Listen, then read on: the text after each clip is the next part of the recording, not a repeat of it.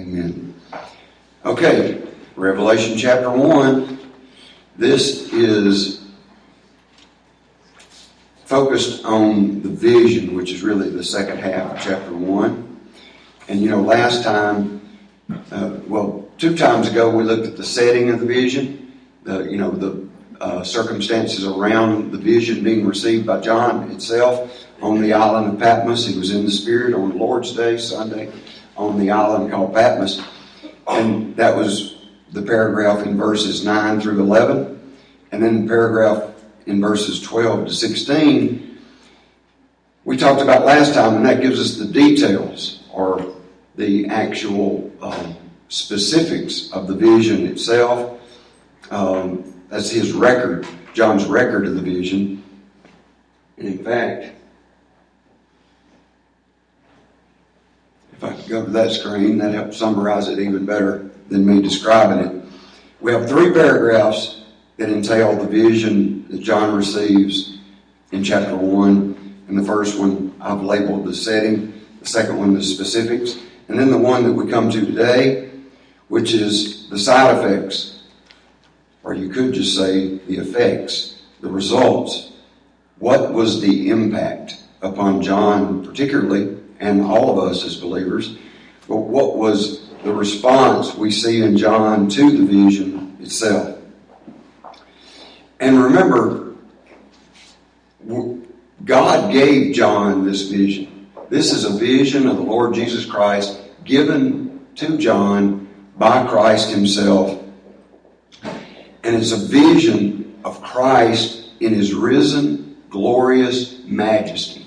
It's the glorified Christ. Christ in heaven, in the heavenly temple, wandering among his churches, in the middle of his churches, the 7 golden lampstands, and exhibiting symbolic traits, or maybe even literal physical traits of a resurrected physical body, yet glorified with full deity.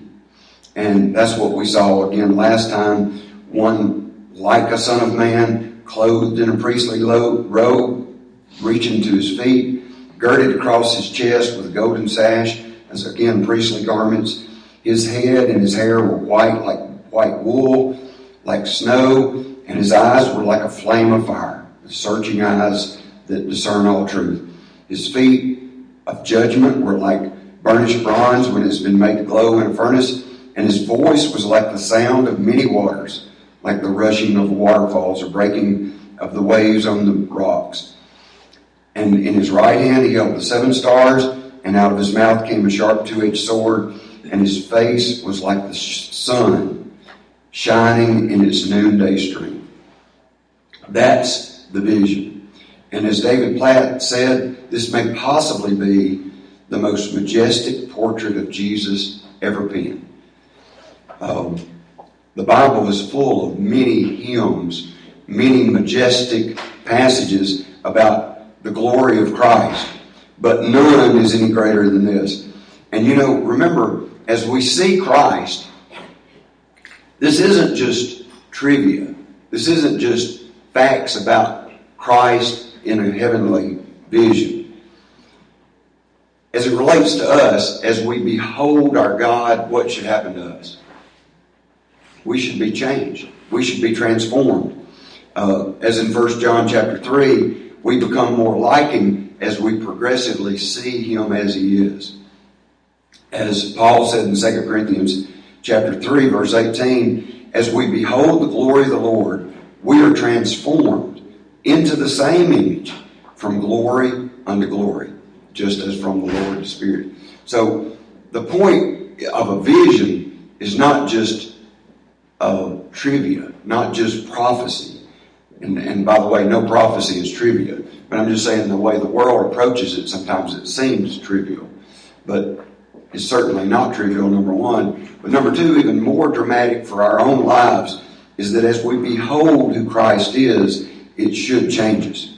So, again, just to review, I know you can't read that, but this is to the 7 letters, the 7 churches in Asia Minor, which are on the southwest corner of Turkey. And we come to what, again, I have entitled the side effects.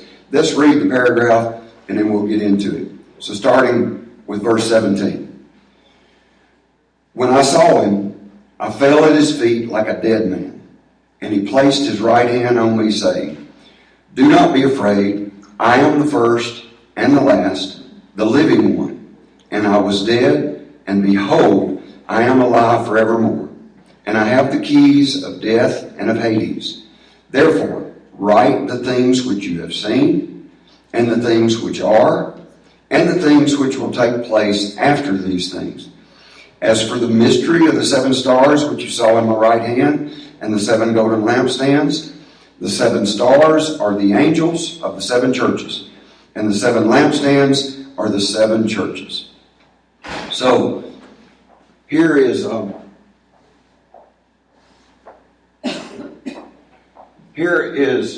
another little clip. And again, if you weren't here last time, I apologize because it's a little bit cheesy. It's not the best movie ever made by any means, but if it was, it wouldn't be free on YouTube. But Richard Harris is playing the Apostle John, and this is another little clip that shows the vision itself and then John's response to it. And again, homework for discernment here is compare what you see with what the Bible says. And obviously, even though hopefully the visual helps spark imagination, don't let that overrule the truth of God, who is the ultimate revelator.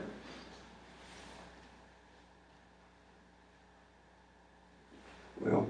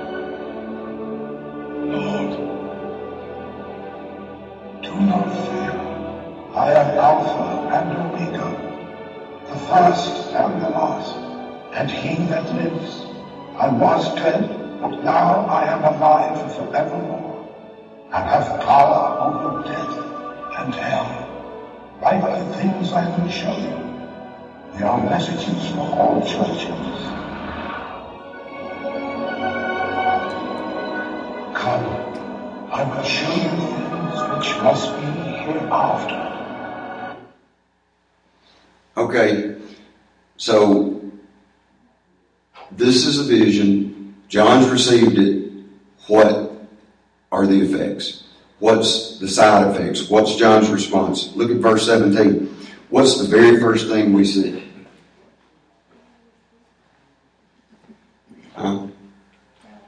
He fell at his feet.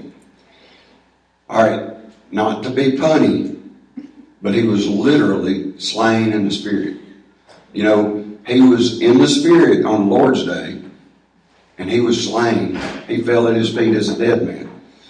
Well, notice that being slain in the Spirit is anything but fun, right?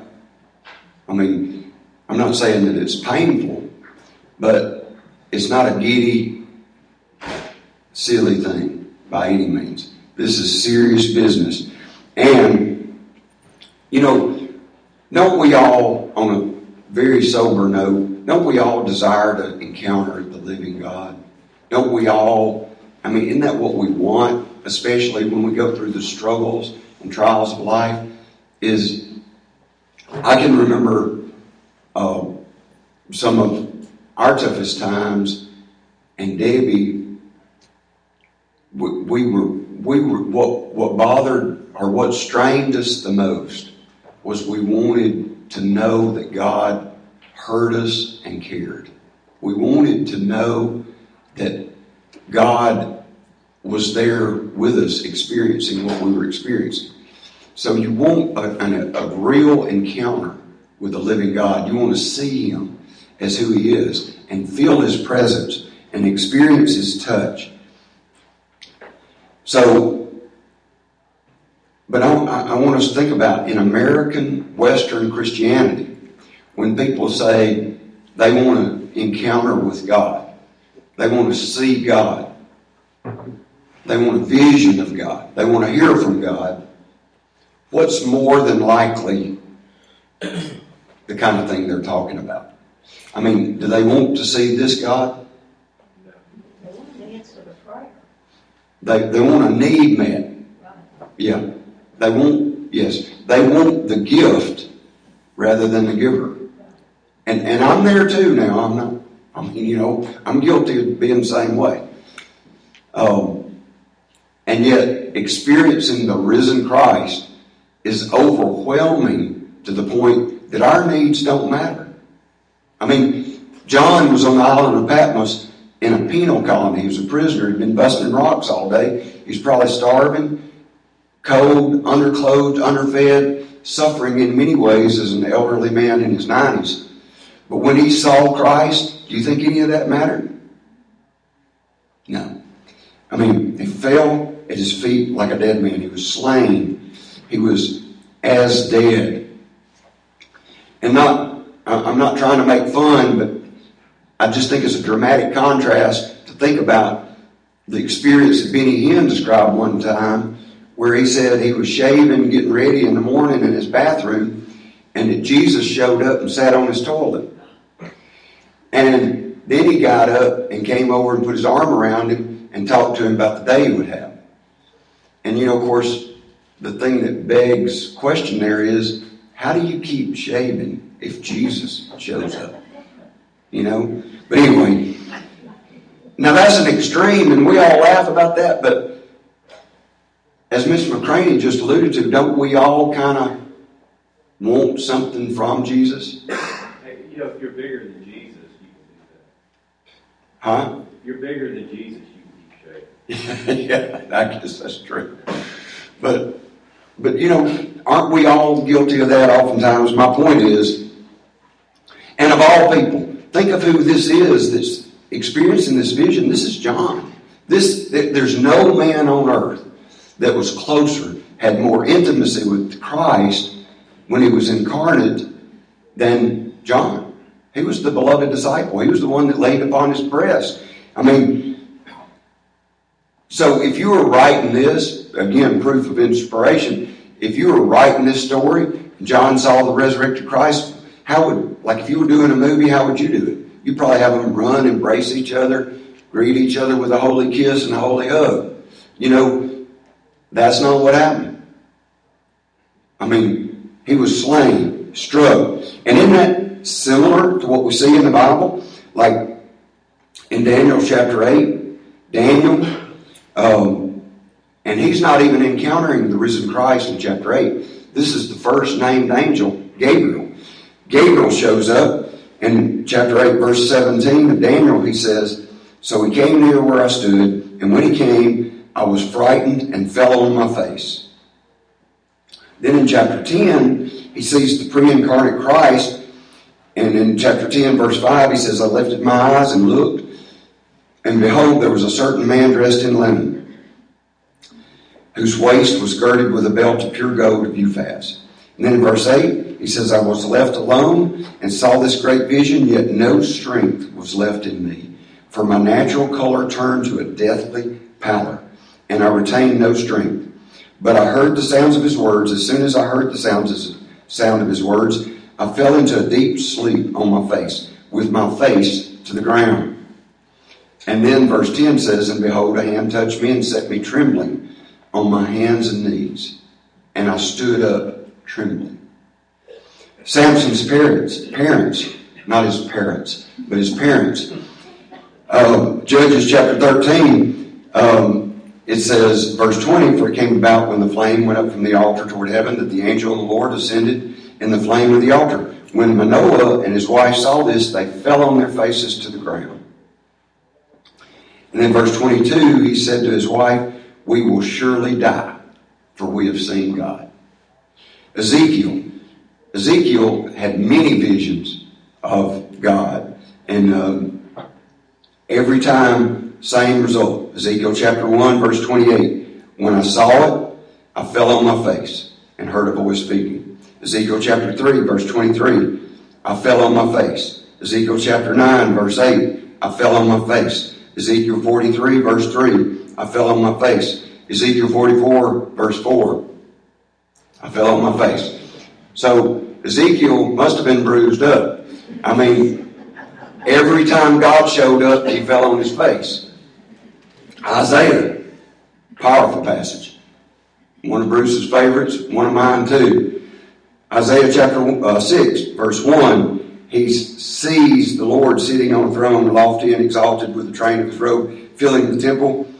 And after the threefold holy, holy, holy is the Lord of hosts, then what? He said, verse 5, woe is me, for I am ruined, because I'm a man of unclean lips, and I live among a people of unclean lips. For my eyes have seen the King, the Lord of hosts. Job chapter 42, verse 5, I have heard of you by the hearing of the ear, but now my eye sees you. And we don't even know if that's a vision. Therefore, I retract, and I repent in dust and ashes. Paul wrote to Damascus, Acts chapter 26. The voice comes at about midday, light from heaven, brighter than the sun, all around me and those who were journeying with me. And when we had fallen to the ground.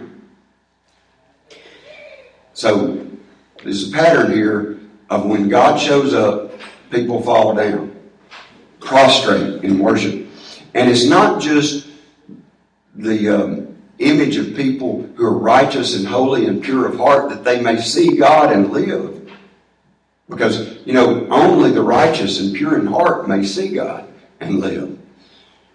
But think about the stark contrast to those who are wicked and unbelieving, or unrighteous because of their unbelief. Ananias and Sapphira, y'all know that story. Acts chapter 5. After they lied to the Holy Spirit, Ananias first, verse 5, and as he heard these words, Ananias fell down, breathed his last, and great fear came over all who heard of it. There wasn't anything fun about that being slain. And verse 10, his wife comes in, and immediately she fell at his feet and breathed her last. And the young men came and found her dead. They carried her out and buried her beside her husband. And great fear came over the whole church, over all who heard these things. Even in Revelation chapter 6, the kings of the earth, verse 15, kings of the earth, great men, commanders, rich, strong, every slave, every free man, hid themselves in the caves and among the rocks of the mountains. And they said to the mountains and to the rocks, fall on us and hide us from the presence of him who sits on the throne and from the wrath of the Lamb. For the great day of their wrath is come, and who is able to stand? So, to summarize, if we encounter or experience the living God, it's a dramatic, overwhelming, powerful experience. It flattens us in prostrate worship. And isn't that what Hebrews tells us in chapter 12? Is that since we receive a kingdom which cannot be shaken, verse 28, let us show gratitude by which we may offer to God an acceptable service with reverence and awe. Why? For our God is a consuming fire. The God we worship is not our buddy. The God we worship is not our co-pilot. The God we worship is not our friend. And now there is a sense in which Jesus calls us his friends. But he never says you're to call me friend. It's just a difference in respect and awe. So, comments on that? How should this change our worship? Like when we go into the worship hour, what are we going in there to do? To encounter the living God. To have a vision. Although not physical, but to have a vision of the resurrected, glorified Christ in heaven interceding for us. So what should our response be?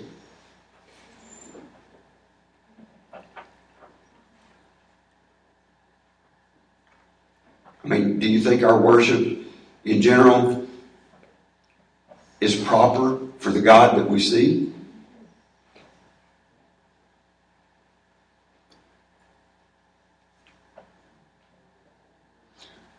Anyway, I just think it's powerful for us to consider the response of these people who,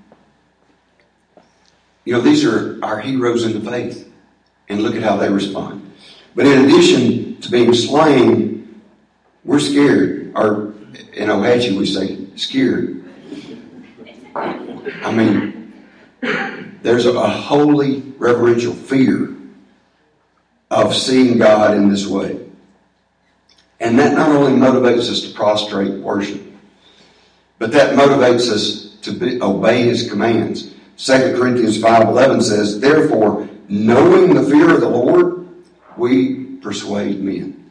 So we evangelize, we preach and live the gospel before others because we know the fear of the Lord. What's the next result we see? So he's slain and he's afraid. He's shaking in fear. So what's the next thing we see though? He's soothed or he's comforted. He's calmed by the Lord Himself.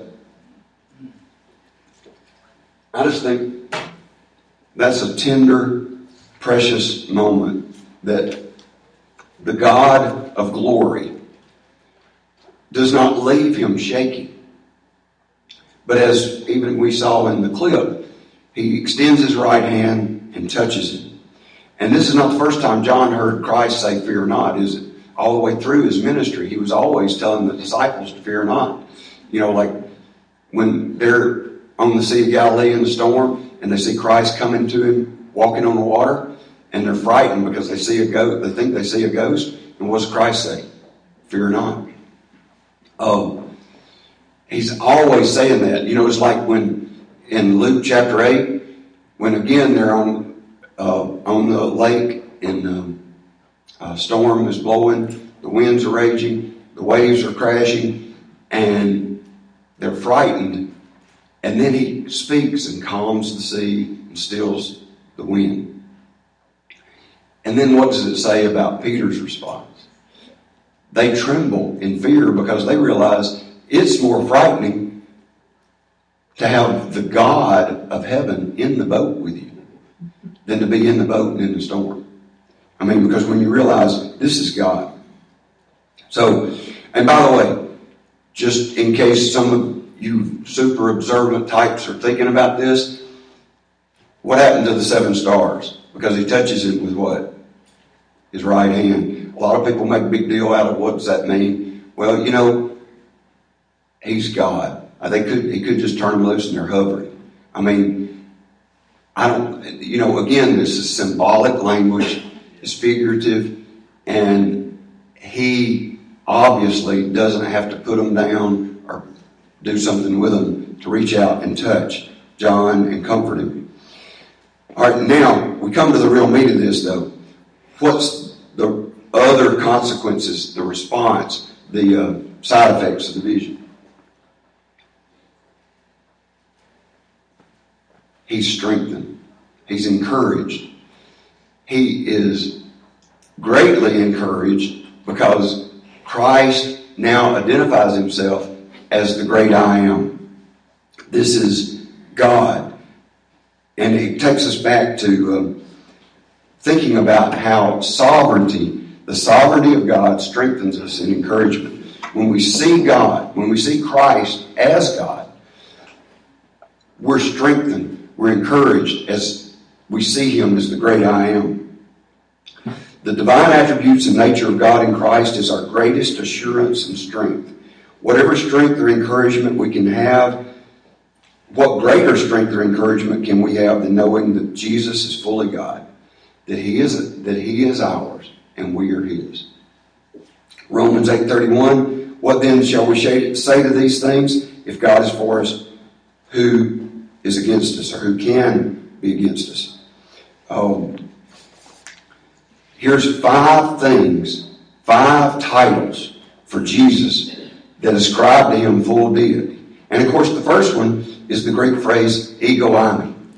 And ego eimi just simply translates I am. And we know that it was used of Christ many times in the Scriptures. Christ used it of Himself many times in the Scriptures. John, the Revelator, in his Gospel, had the 7 great I am statements of Christ. And so all of these point to His deity, point to His divine nature. It's the covenant name of God. It goes back to Moses on Sinai in Exodus 3. It's also, by the way, this is back to Genesis, since we hadn't been that long, only just a few years out of Genesis, that Genesis 15, the very first fear not in the Bible is right after the very first I am. And that's Genesis 15 verse 1, where after these things, the word of the Lord came to Abram in a vision and says, do not fear, Abram, I am a shield unto you. So, isn't it a beautiful picture that every time God declares His I amness, His covenant name, Yahweh, Jehovah, that it's coincidental with a fear not, because we should be afraid. We should be very afraid. Secondly, is what? The expression, the first and the last. This is a title for God in the Old Testament also. Isaiah 41, 44, 48 says, like, I, the Lord, am the first, and with the last, I am He. I am the first, and I am the last, and there is no God beside me. This refers to God's self-existence, His eternality. He is before all things, and He's after all things. Next is, in verse 18, the living one. This is from the root word that we get zoology from, is zoon, a form of zoe, but it's not just life. Obviously, this is the source, the controller, the sustainer, the creator, the end of all life. So again, back to self-existence. The one who was dead and is now alive forevermore. And literally in the Greek, this is an important distinction. It says, I became dead. You know, sometimes we sing that God should die. And you know, R.C. Sproul has pointed out a couple times at conferences I've been to, make sure we understand one thing. God cannot die. Christ died in His humanity. But God the Son did not die. If God, you can't separate God the Son from God the Father and God the Holy Spirit. They're one. So if God were to die, what would happen? Everything would cease. There would be nothing. I mean, He controls and sustains all things. So He put on flesh, and His flesh died. Christ died. Jesus, the man, died on the cross. That's why it says He became dead. Peter made this distinction, 1 Peter 3:18. For Christ also died for sins once for all, the just for the unjust, so that He might bring us to God, having been put to death in the flesh, but made alive in the Spirit. And by the way, too, notice there is behold, a term of amazement and wonder. Second time out of 25, the word behold is used in Revelation.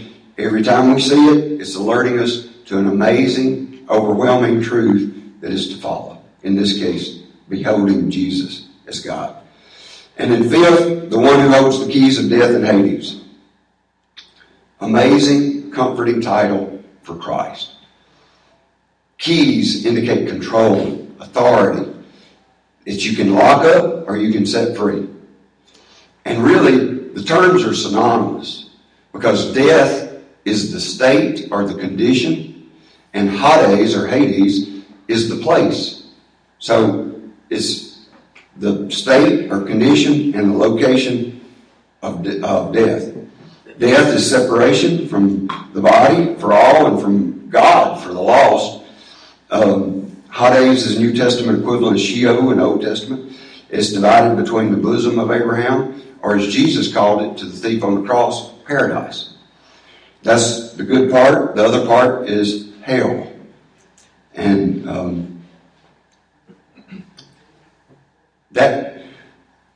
I think I'm gonna go out of order here because I want to wrap up with what I've got next here to discuss. So let's jump on down to get the other verses taken care of, and that's verse 19. All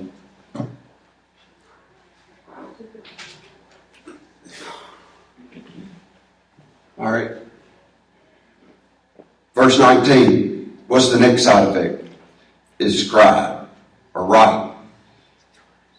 All right. John is commanded to write down what he's seen. And notice that the command is given in three phrases. And many see here a threefold summary and simple outline for the book. Number one, the things which you have seen. Yep, I've already got it up there. All right, the things which you have seen. Number two, the things which are. Number three, the things which will take place after these things. Well, again, many see a simple outline here where the things which you have seen that's the vision of chapter 1 we're talking about right now.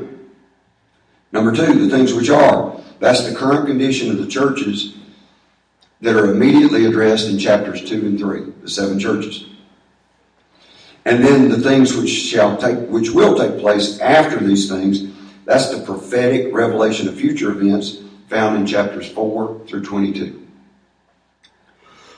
And by the way, a variation of that is that the second part is chapters 2, 3, 4, and 5, and then the third part starts with chapter 6. In other words, the heavenly worship scene in chapters 4 and 5 could either be part of the things which are or part of the things which will take place afterwards. But I got to be fair and say many scholars disagree, and many see no outline at all here. Just interpreting this as simply a command to record all manner of things which are not necessarily in this order, but they're mixed up, that there's a combination of things which you have seen and things which are and things which shall be or take place afterwards. So, and of course that's more complementary to a preterist or past view or to a historicist or present view of interpretation. And that ties usually back in to more of an all-millennial position on the end times or a post-millennial position on the end times. And some people, by the way, see it as twofold outline, where the first part is just commanding to write, and then the two things you write, or the two things which you have seen, are the things which which are, and the things which are about to take place.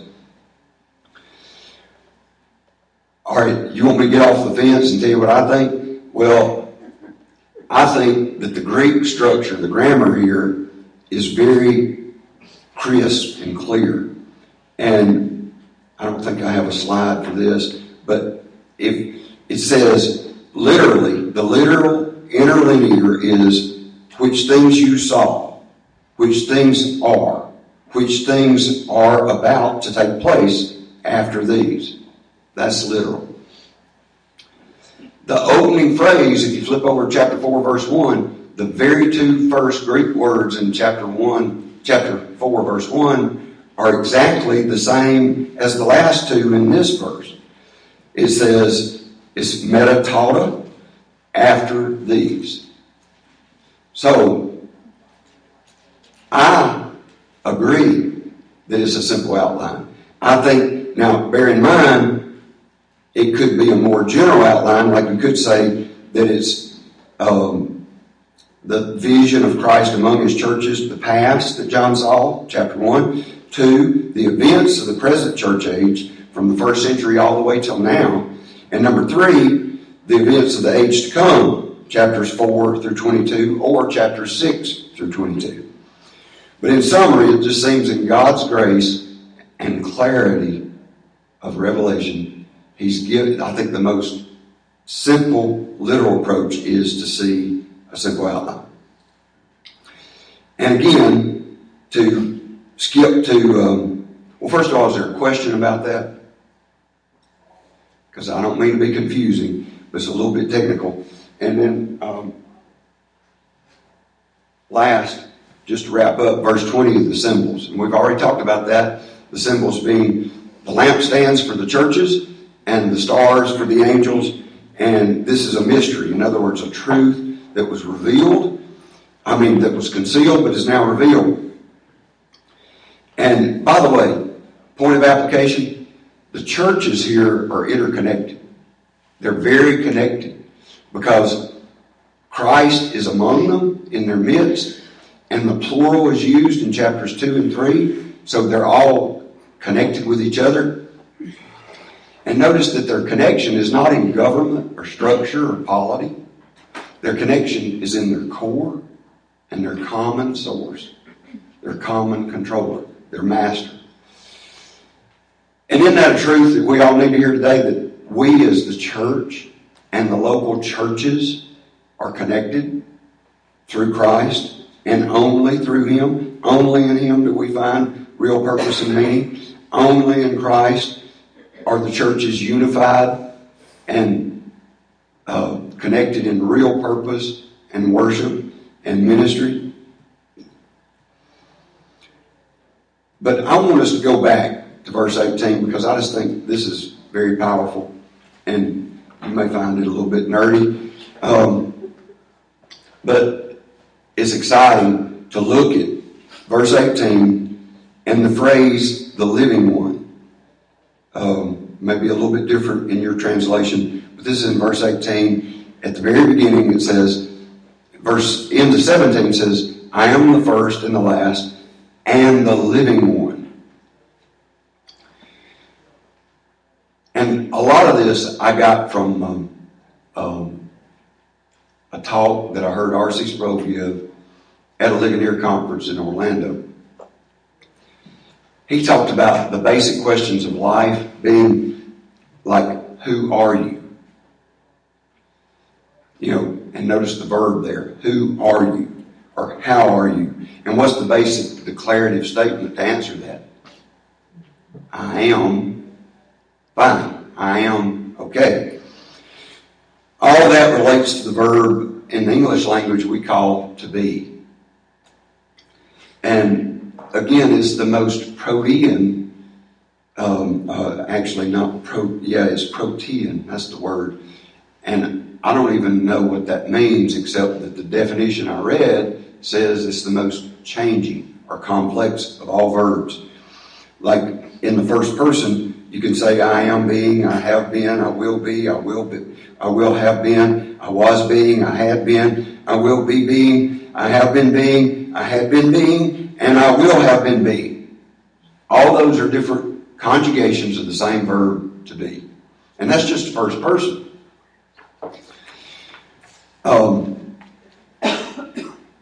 Even Bill Clinton got tied up over what the definition of is. So, think about, we are called what? Human beings. Human beings. But, going back,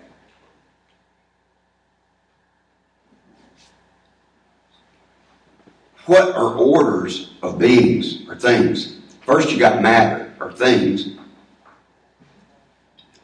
Rocks, water, whatever you want to put there.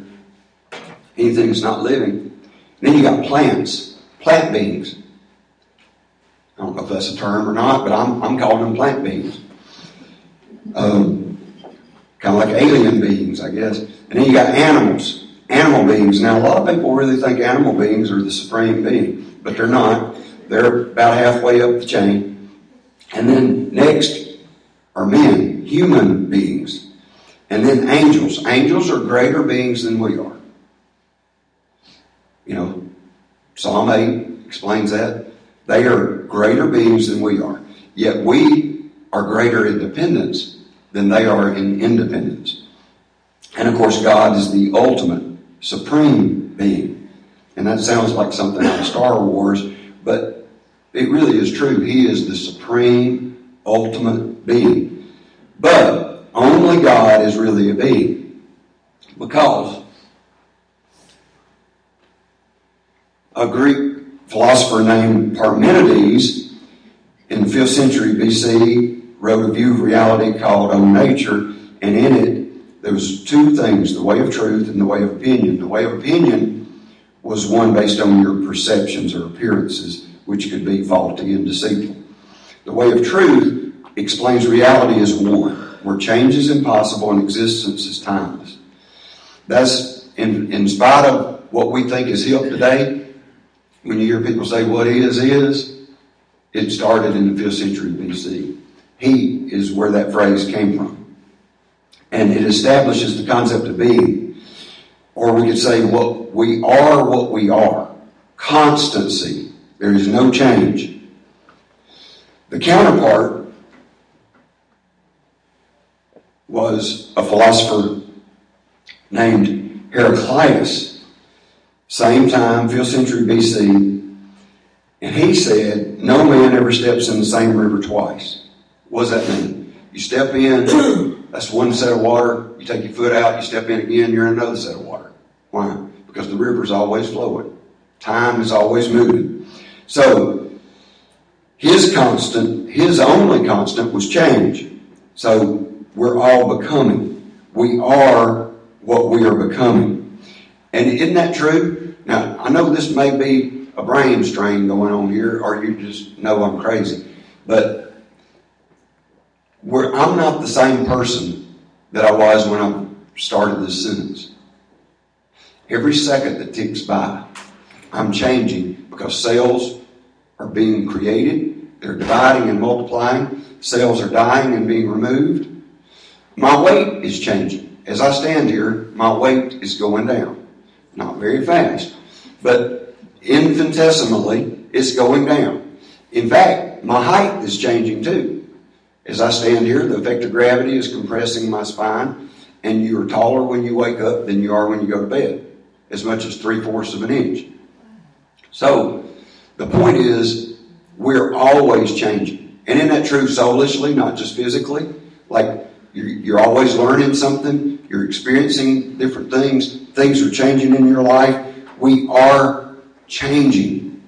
So therefore, we and animals and angels and plants and all things, like even a rock, Stone Mountain is smaller than it used to be, right? It's wearing down.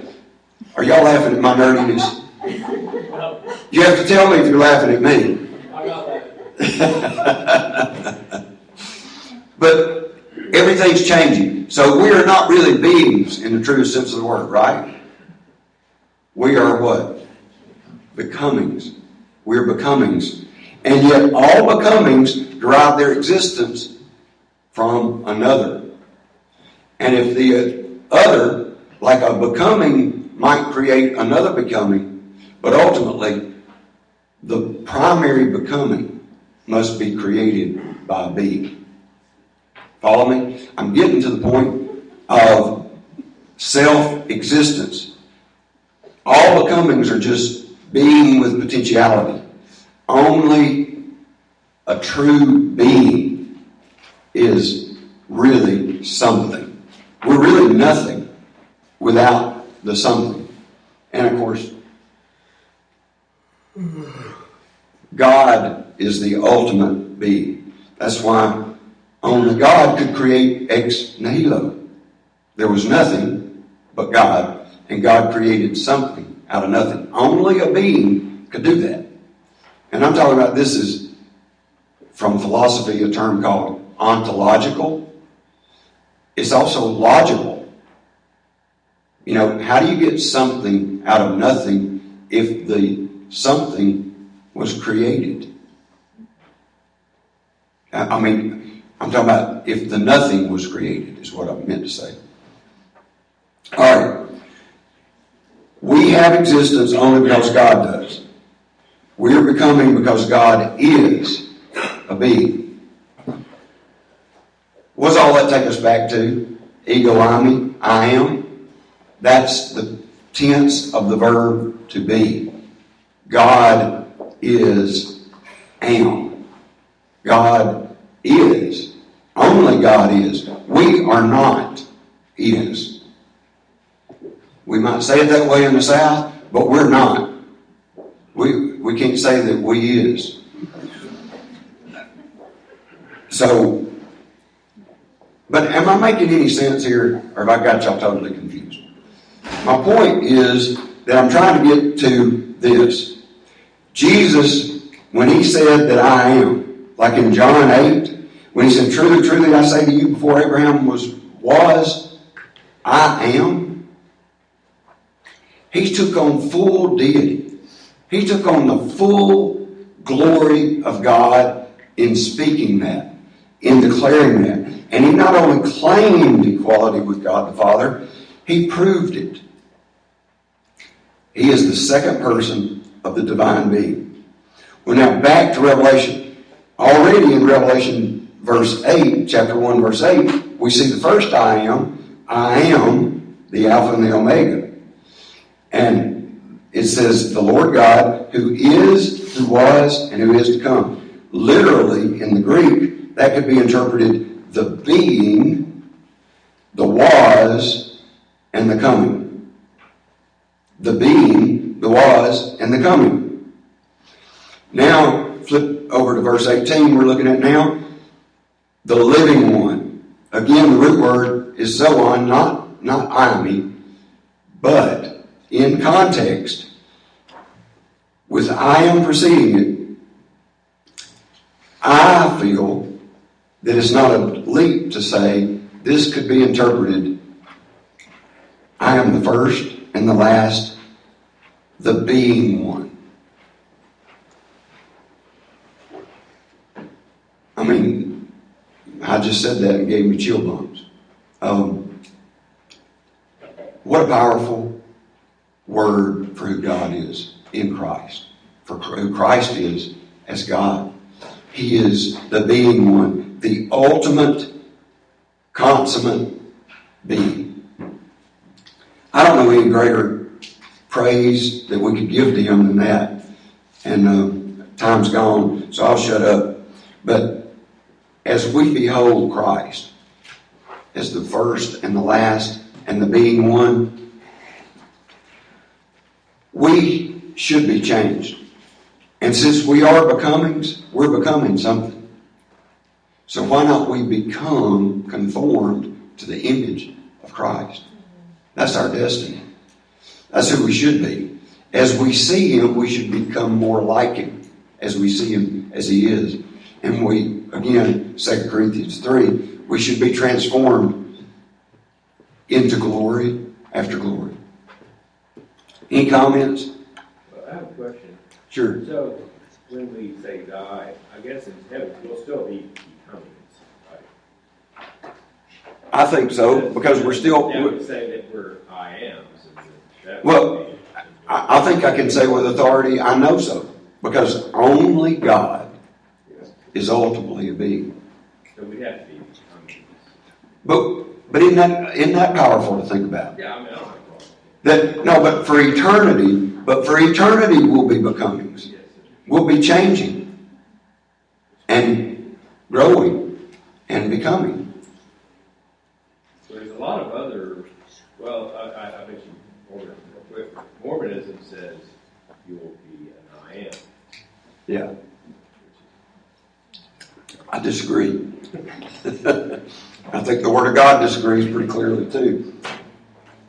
All right, any comments? I've got a question. All right. There's that movie coming out about Jesus Christ. Have you heard anything about that? Is it worth going to see? Yes, Rick Warren's highly endorsed it.